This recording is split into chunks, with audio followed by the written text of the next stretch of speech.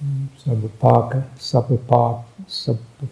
sakaranam kusala suppasampata sucitta pariyotapanam etang buddhana sassanam te. This is one of the key phrases in the Buddha's exhortation to the Arahants.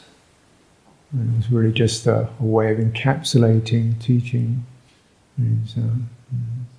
To avoid, to turn away from all kinds of evil, unskillfulness, to lift up and enter and dwell in what's bright and good, and to thoroughly clean the citta, thoroughly purify, clean the citta, heart, awareness, sometimes mind, but often let's call it heart, because we have another faculty called mano, which is probably what most people associate with mind. Heart is the affective centre where we feel hurt and we feel a sense of conscience and concern. We feel a sense of right intention. It affects us. That's where our moods arise from, where our aspirations come from, where our determinations come from, where our metta comes from, where our hatred comes from. So it's quite pivotal in the way that we manifest in the world. However smart your thinking is, if the mind is infected with ill will, only suffering can result. However quick your wits are, if your mind is affected by greed and passion, only suffering can result for yourself, for others, for both. So this purifying the heart. And as to say, this is the teaching of all the Buddhas. The Buddha is saying this is for your welfare, because the pure heart feels joyful, light, easeful, comfortable, settled, stable. And one fundamental reason why people act in hostile, brutal, aggressive ways, or intoxicated and addictive, obsessive, stubborn, niggardly and jealous, is because the citta doesn't know its own purity. It's always lost in the fabrications and formations and strategies and psychologies and schemes and impulses and fixed habits that it adopts from its confusion. And these cause suffering, stress, and the person even experiences that suffering and stress. They don't know where it stops. And looking out into the world around to make it stop. Or examining their, or blaming themselves, or blaming their past, or blaming their body, or blaming their education, or feeling problems something external. And they can change and fix. If only got somewhere else, had another one of these, didn't have one of those, then they'd be okay. So it keeps people very busy and restless and on the wrong track. The right track is very straight and simple, and it's always available. The right track is to go back or enter into the realm of the heart and purify and clean and ease the stress and the agitation, the turbulence and the craving that nestle there. And the result is something light and clean and beautiful. And when the citta is thus clean and bright, beautiful, it's very easy to see its nature as empty of self. Liberation, citta.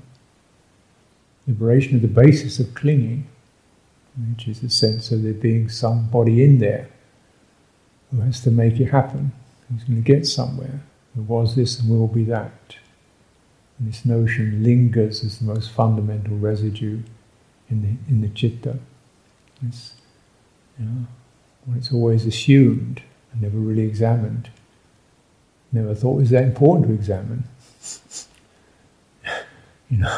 How many people think it's important to examine the nature of self? They're mostly just trying to put new things onto it. Not to examine whether there is one or not. It seems like it. So that's the basis. And from this basis, this is the fundamental shroud around the citta. Then there's this fundamental experience of isolation. I'm self, I'm this, I'm that. And then it's going to be self and other than self. That's what occurs, the duality occurs. This is self, that's other than self. This is me, that's the world. This is mine, that's hers. What can happen? What must happen there? Can only happen there. It could be some kind of comparison, agitation, jealousy, greed, aversion, feeling lesser than, feeling better than, being annoyed by, making a problem, feeling weighed down by it all. And so, until this level is released, the citta is never going to be that comfortable. So it's this loss of penetration, understanding both of its own true nature, its emptiness of self. This is the basis of all the problems that occur. And you think, well, does it sound so nihilistic? Self, does it sound nihilistic? But you think, well, who sees, who thinks, who talks, who is it? We call it self, but what is it? It's impulses, isn't it? Impulses and responses and actions, they occur. Why does there have to be an entity there? Where would that entity be? Where does that entity go? Where do they come from? What's their name? What's their number? How do they get there? People speculate around all these things. The soul born from somewhere else, and this, that, and the other. Why bother? Because it just penetrate the true nature of it. This is just energy, space, forms arising, forms ceasing, and these.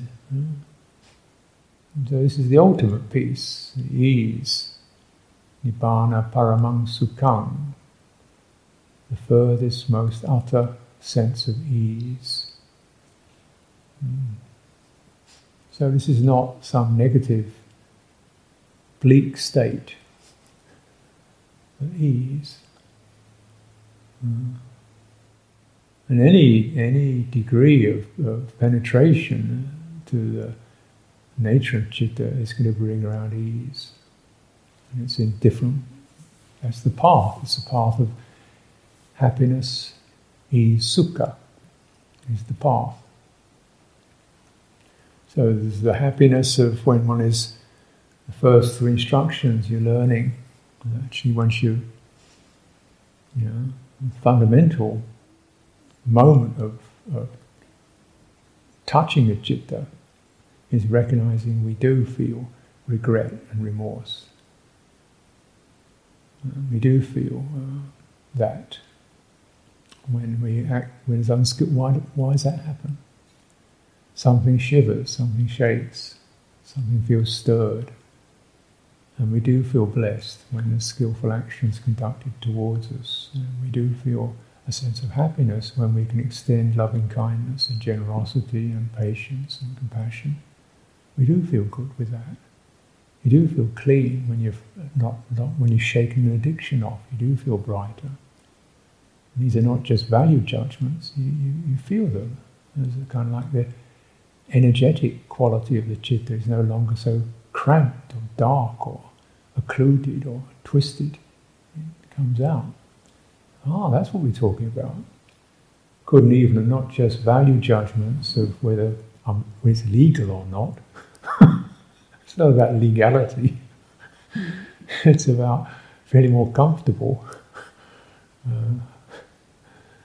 And then so you start to follow that track. Follow that track, and you can refine it. Gross misconduct, and subtler forms of misconduct. And misconduct through speech, vaci kamma, mano kamma, mental intentions, thoughts, and bodily actions. So you can see these three bases that you can start to take an interest in clearing, because it makes you feel better. And of course it's other people's benefit too. And, but all these, the crucial one is the mano kamma, mind-created karma. Mind is the creator of all dhammas. If one acts, if that's acting impurely, then suffering follows you. What is it? The wheel follows the hoof of the ox that's pulling the cart. If it acts purely, then happiness follows, just like the shadow that follows you as you walk along. It's like that's clear.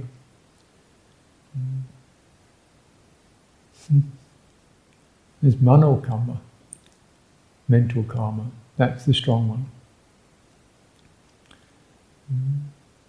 Mental action. And what is mental action? Mental action is of two kinds. One is the forming of object of attention. So the mind sees something and it picks up something it gets irritated by. It picks up something to be attracted by. It picks up something to quarrel with. It's unskillful attention. It kind of frames up, and all the various data that can be happening. It finds something to get its grudge going on, or its feeling of being mistreated, or its passion going on. So, and you just very much see this in meditation when you're just sitting there.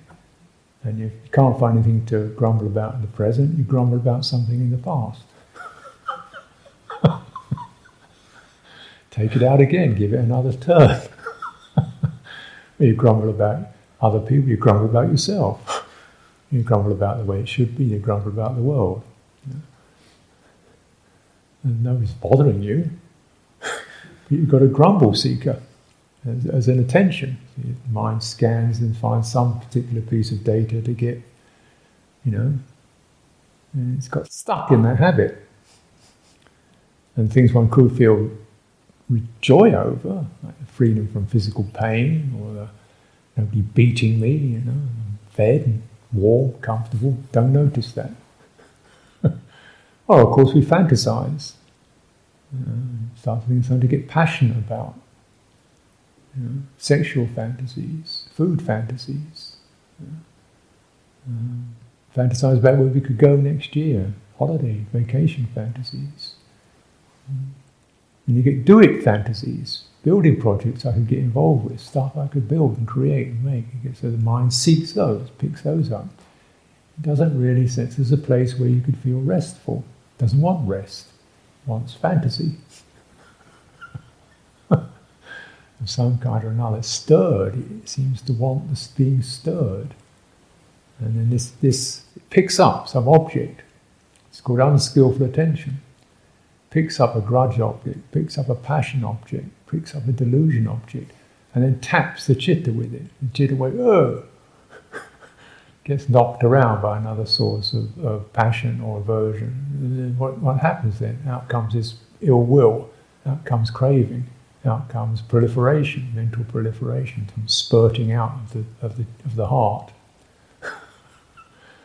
And then so you've got these two kinds. You've got attention and intention. Attention comes out as a reaction to it.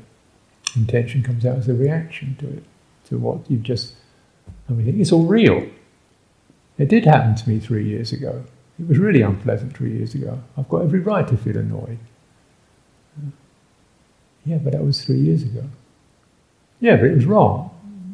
Yeah, but why do you want to keep doing it now?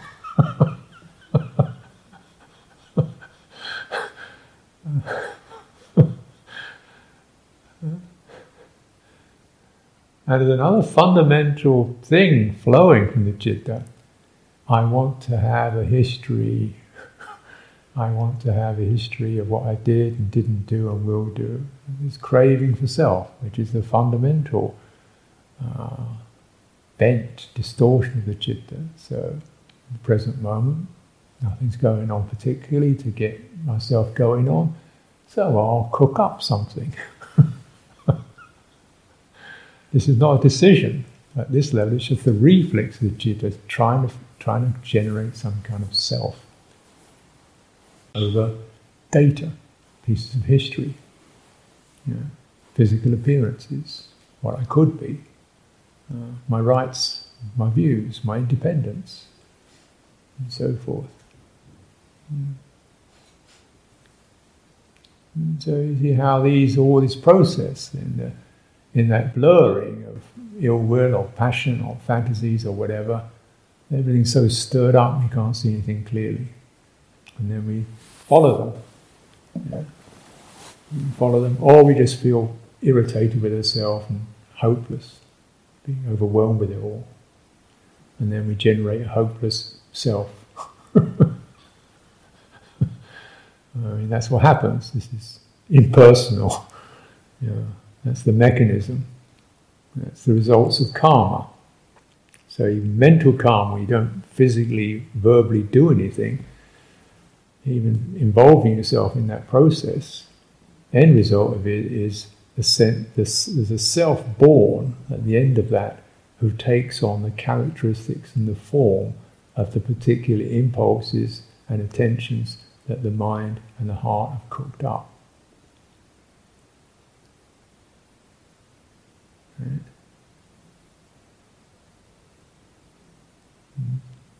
Wounded self and inadequate self, the one who's treated badly, one who's never listened to, one who needs to do this, one who's got the great idea, so on. And these forms of that's the end result of the mental karma. So this mental karma is very significant. It's the leader of it all, really. But you can be sure that if that process is going on, sooner or later the speech is going to get bent and twisted in that particular direction. Because as you think, so you speak. Sooner or later it tumbles out. Either not necessarily the topics, but the energies. Those kinds of things you think, I'm not going to talk about that. But still, you can feel the speeching is coarse or rough or brutal or manipulative or fearful. You can taste it. You can feel the energy of the speech is not light, peaceful, easeful. Complaining or stressful or pressurizing or pushy or negligent or dismissive or callous or cynical or particularly when you hear it coming out of your mouth, you listen to it, and in a way this is kind of where one begins to wake up. Then you really hear it, and then your degree of conscience and concern that's in the citta, sounds so good. It doesn't sound very nice, doesn't it? And then we can feel so encouraged with beautiful speech. When someone speaks carefully, clearly, so without pressure, without force, and clearly to the point. Oh, that's nice. That feels good. And this is the blessing of living in noble company.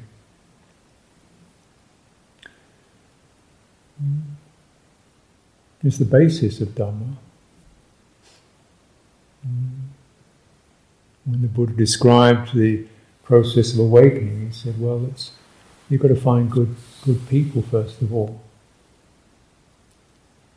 So you can actually hear not just the advice, but you feel the quality of presence. And that's there. It is, that's an uplift. Without that, we don't have a standard.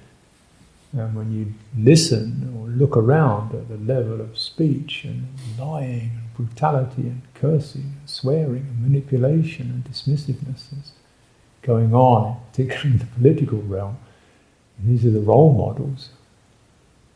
And it's just what you can get away with, really.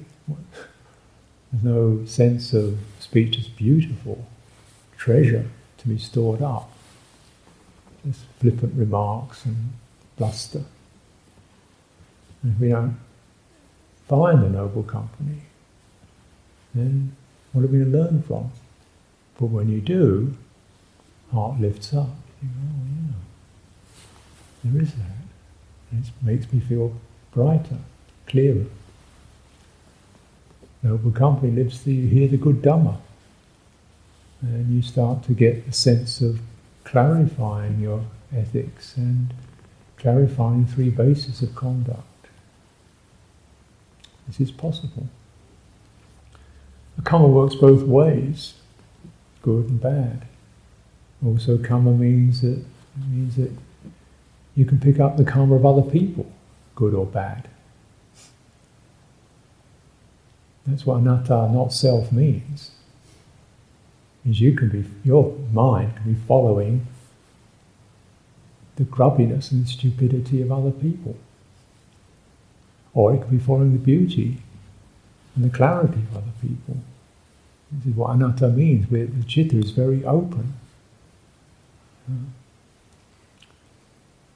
then as it adopts those voices and sounds, it's saying, that's me speaking. That's me thinking. Well, no, not so. What's actually happening is mind selecting particular data, objects, in accordance with the way it's been taught. And you come into a very materialist, worldly, secular society. It's taught, inducted into seeking particular progress, attraction, accumulation, wealth, power, glamour, fame, better. And it's also trained to dismiss, push aside, barge, get on. So it's trained to do that. So it ends up being locked into that particular habit. We pick up the karma. The mind picks up the karma. The world trains it. So if you don't train your mind, the world will train it for you. And where does it go? Look around the world. Look at where the world goes. Conflict, pressure, competition, conflict, deceit, brutality. Look at the way the world goes.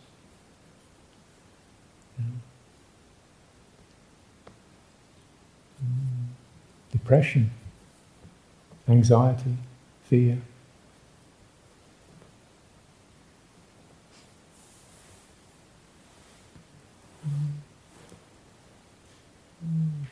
It's even things that are not ethically bad, just the sense of the competition of the workplace and the pressure that puts on the heart and mind to always be seeking the best, the perfect, the quickest, the shortcut, the answer, productivity, make it work, pressure. So it gets formed like that. So everything becomes pressurized. I've known people make a pressurized job out of washing up in a monastery. I've got to get the washing up done. It's just doing the dishes, Yeah, but I want to. It's not an intense job. I mean, good people, virtuous people. That's the sorrow of it.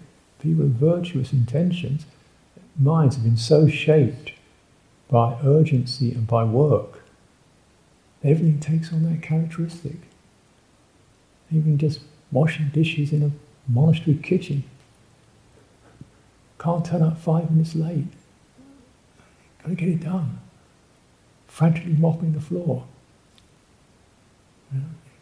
It's like locked. As if that's what's needed in order to be okay here. And it's something that, what's happened? The mind sees something, focuses on that, and then it jabs that into the heart. Heart comes out with its responses. Hurry up, get it done. Got to make it work. Get it work. So even this, you see, this is not evil, but it's defiled. It's cramped. It's narrow. It's not beautiful. Maybe well-intentioned in a way, but it's not peaceful. It's not joyful. It's not easeful. These kinds of things we see as defilement.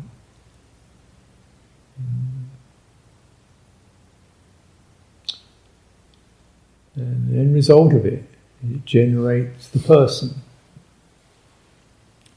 You keep bearing this in mind, witness it. How it generates, you think the person generates the karma. No, the karma generates the person.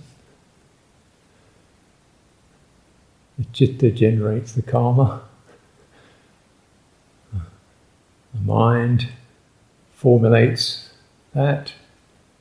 The result is the person. And you get this feedback loop. As that habit gets entrained, and habit gets entrained, then it rolls on and on and on. And the firmer and the more stubborn and the more anchored in that person experience becomes. Till the untrained mind doesn't believe that they could be anything else. Make meditation a work project, get intense about that. Got to be best at it, got to get it done. Hurry up and get into jhana. Make a work project out of meditating.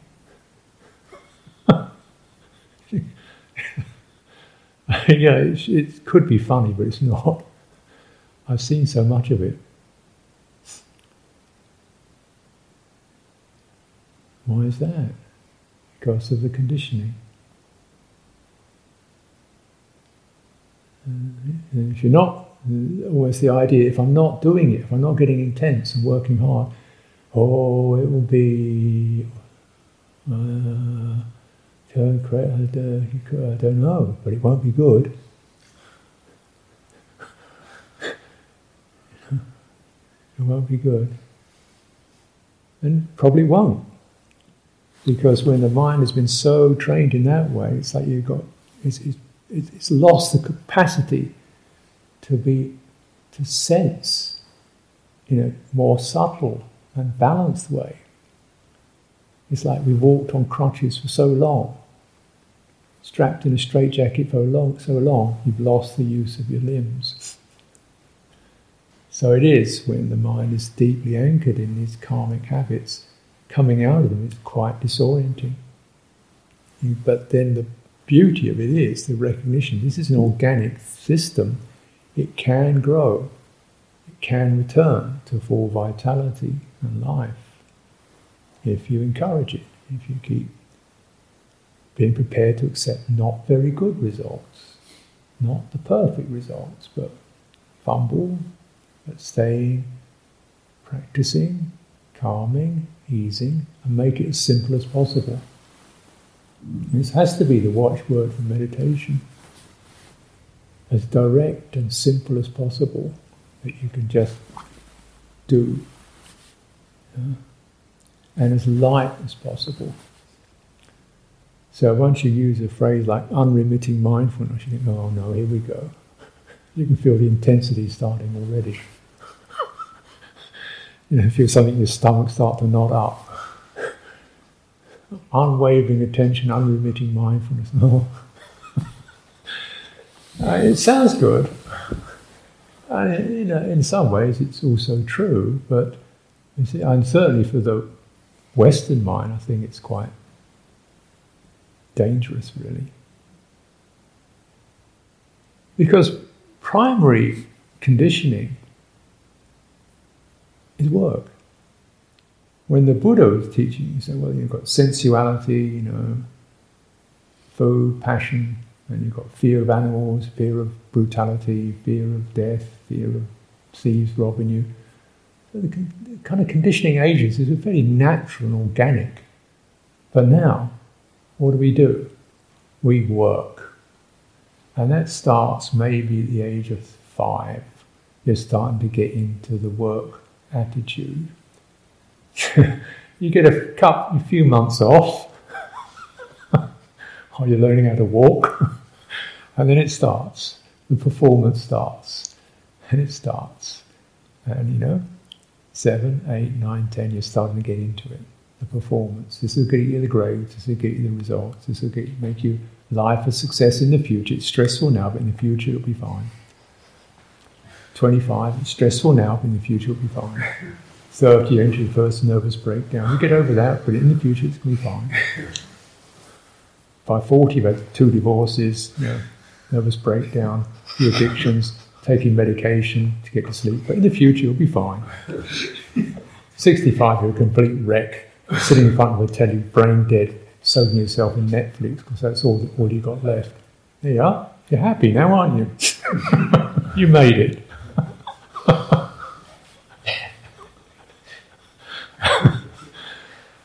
Right?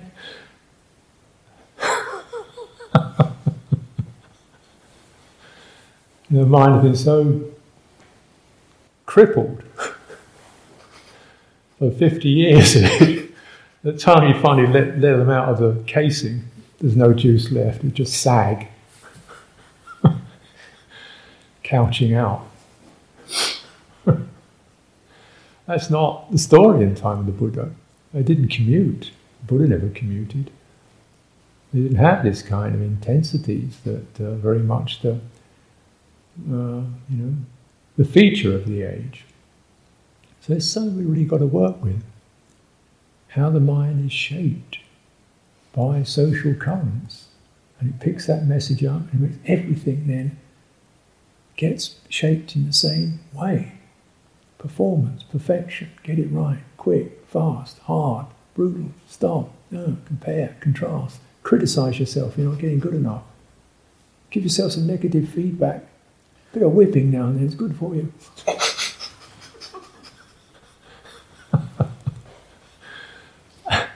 And people develop these kind of inner tyrant psychologies. Endlessly critical. What's that? That's the crippled citta. How can anything so sick as beating yourself up? That's not a conscious decision. That's a psychological disorder that comes from the citta being crippled, distorted, held in some crazy straitjacket. It starts to go insane, as people do. All kinds of mental disease these days, and suicides, more suicides than homicides in the world. More people kill themselves than kill other people. How crazy can it get? For anxiety, depression, failure, can't keep going. Too much, not enough. Not worth living. So this purification of mind is not just some kind of esoteric piece of spiritual,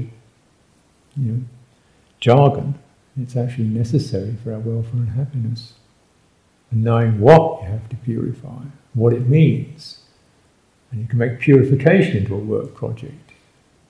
Like bleach. Sterilize, cut, criticize to get pure. No, this is about lightness, joyfulness. That's the nature, that's what purity is about. It's not puritanical. And how does that happen? You say, well, once you've got some sense of conscience and concern, hiriyottapa, you've touched the citta. And you should dwell in that sensitivity. And you should linger in it. You should make much of it. Practice it. You should linger in the qualities of loving kindness, and gratitude, generosity, whenever they occur. Whenever there's a possibility to experience them. The more you frame up objects in that light, do I have some possibility? Can I see something to feel grateful for? Rather than something to feel critical about. I've certainly made this a practice in my life. I make a practice for years of every evening, last thing at night, think of 10 things to feel grateful for. Well, didn't kill me. It's a bit of a rough day, but roof over the head, fine. Feel a bit stroppy today, but birds were nice. Just to train the mind, don't keep picking the sores, and in that sense of, I did okay. I could have really lost my temper or got annoyed, or I didn't. A little bit of gratitude that one's able to,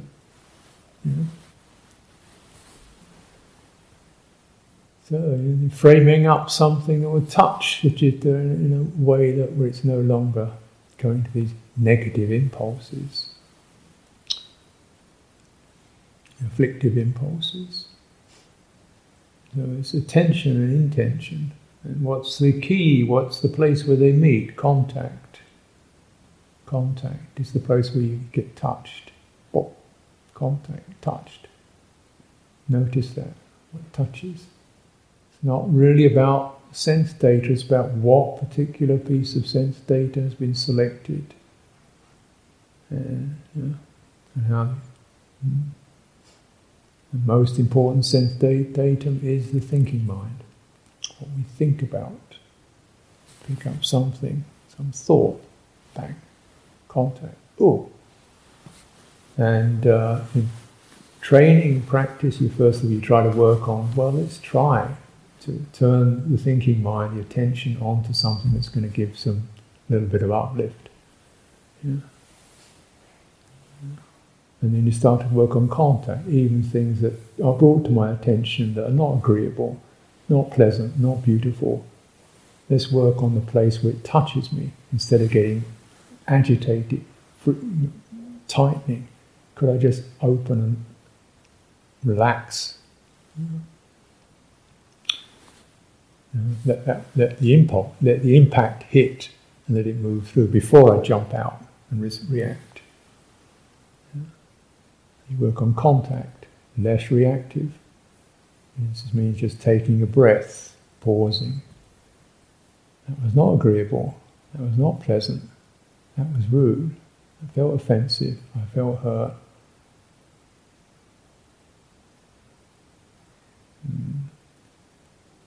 And you realize that which wants to lash back is not going to do me good. Because then it will just saturate my mind in, vengefulness. And the glee of hurting somebody else, of putting somebody else down. What kind of poison is that? And it's better just to let that one pass and see if we can come back with something more skillful. Training intention.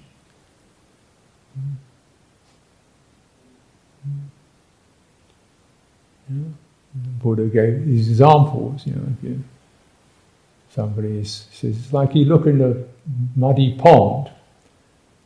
Look in a muddy pond, it's got lots of mud in it. When you sort of sweep away the really crud slime, you can get a handful of pure water out of it.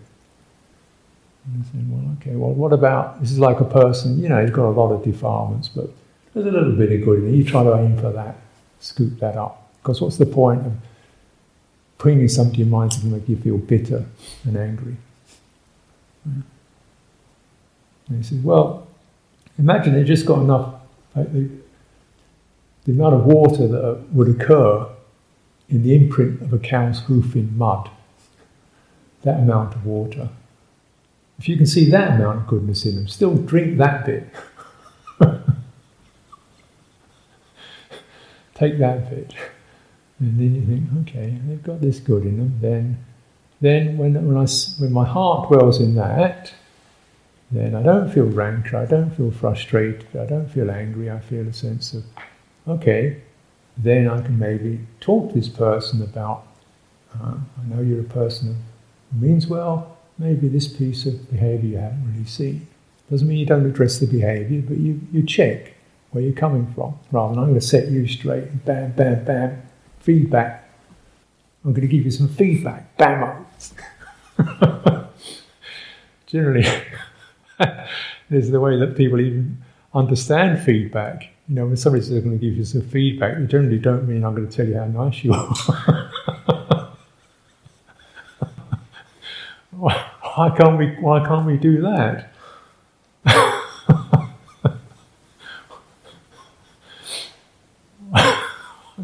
That was a really generous thing you did. I noticed you tried really hard. Well for that. Why don't you give some positive feedback? Oh, and I'm going to set you straight, bammo, bammo. You know, that will sort him out. Does that ever fix anybody? Yeah. And what are you doing to your own mind? Training it to be critical. Training it not to see the good in another person. Training it to not notice they have made commitments. Training it to not notice that they have problems. Training it to be callous, insensitive. What kind of results can that be? And stubbornly sticking to it because this is my mind and I've got every right to think what I want. I'm a free individual, it's my mind, it's my right to see things the way I see them. This is freedom of thought. This is what we fought for, the ability to have my own mind, my own opinions. Right? And nobody's going to shake me out of my own opinions. It's my right to have my own views and opinions. And I'm going to tell you what's wrong with you.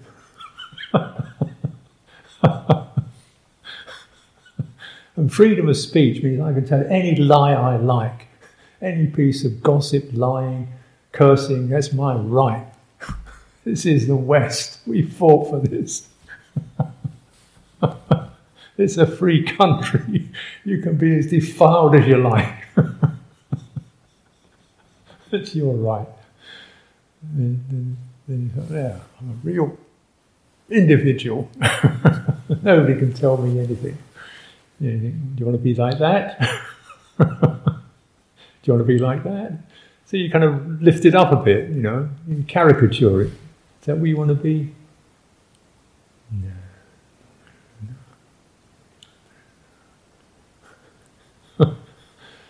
How do you get out of it?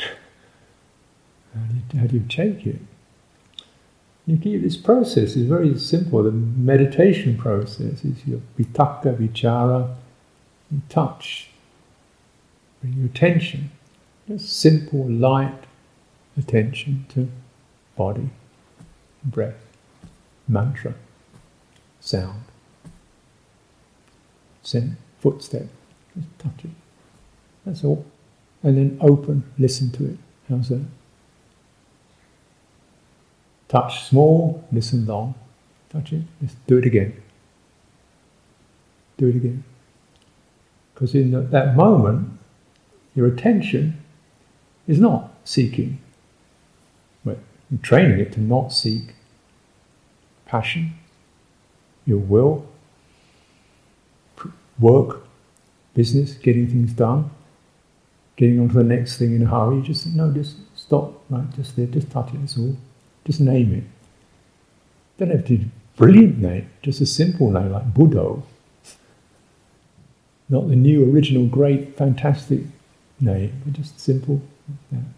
What you would do is just use the mind to give you a simple, clear, light statement. Half a second long. Listen. How's that? Do it again.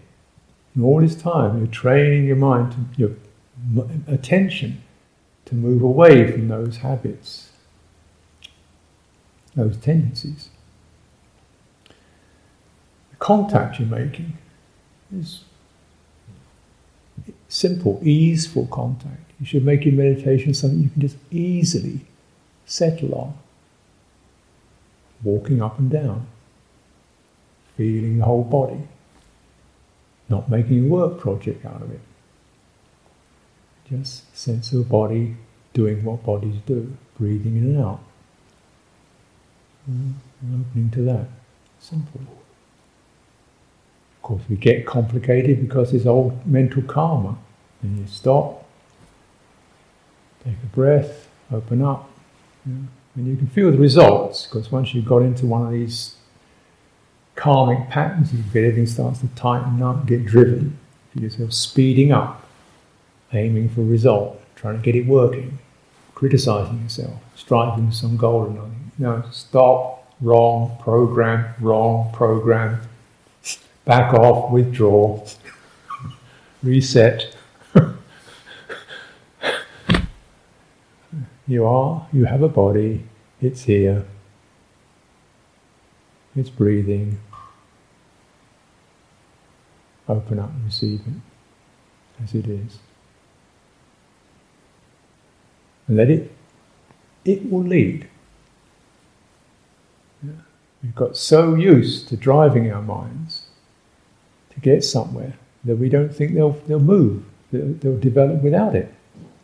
There's got to be a self in there, making things work and getting progress happening. Otherwise, it's just going to be chaos. Well, maybe. But what's it like if you relate to something lightly, friendly, clearly, easily?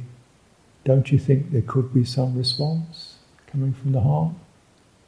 Lifts up. Curiosity, inviting it to explore what's happening, so that listening process is not just dumb, it's astute, it's attentive, it's curious. Don't you think there could be something would start to light up with that? And it wasn't looking for end results or conclusions, it was just open and interested. Don't you think there could be something rather beautiful arise in that? And what would arise, of course, is that, perhaps it's the wrong word, what ceases is more important. What ceases is the clamour. What ceases is the pressure. What ceases is the passion. What ceases is the aversion, the complications. The stress, that ceases. You don't have to think about where you're getting to, just think what you're leaving behind. That's a much better way of looking at it. Casting off, moving out of the grip of defilements, moving out of the grip of habit, moving out of the grip of old karma. And doing that. What's the result? What kind of light?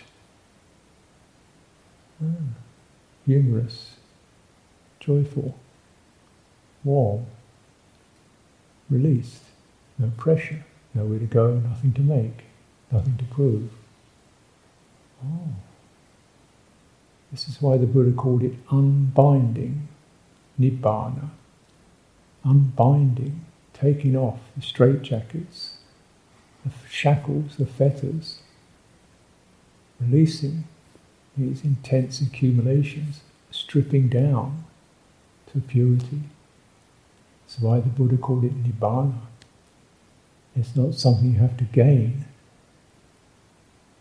It's something that is the undoing of pain, suffering, in its latent forms, in its active forms. And the hallmark of it is go lightly. Trust, go lightly. Persistently, go lightly. There's something beautiful to be revealed here. We can cast away that which oppresses us.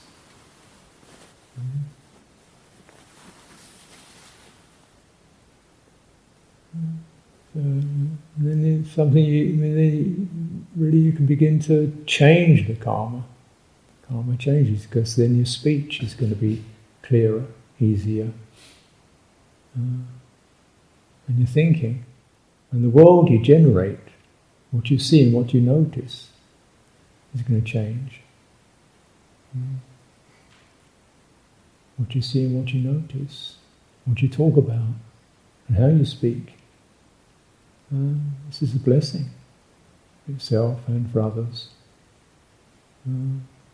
So Nibbana is for one's welfare, the welfare of others, and the welfare of both. This is why the Buddha called it the ultimate ease, the highest ease. Nibbana paramam sukham.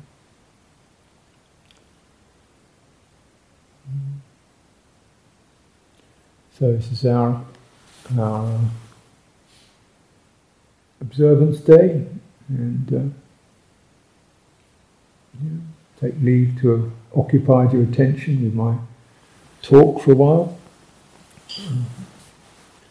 Hope it's of some use. If there's something that's been in it that you can pick up and keep registering and practicing with, one or two themes in that, one or two terms in that, then it's been my privilege to have been able to present that. So thank you for your attention.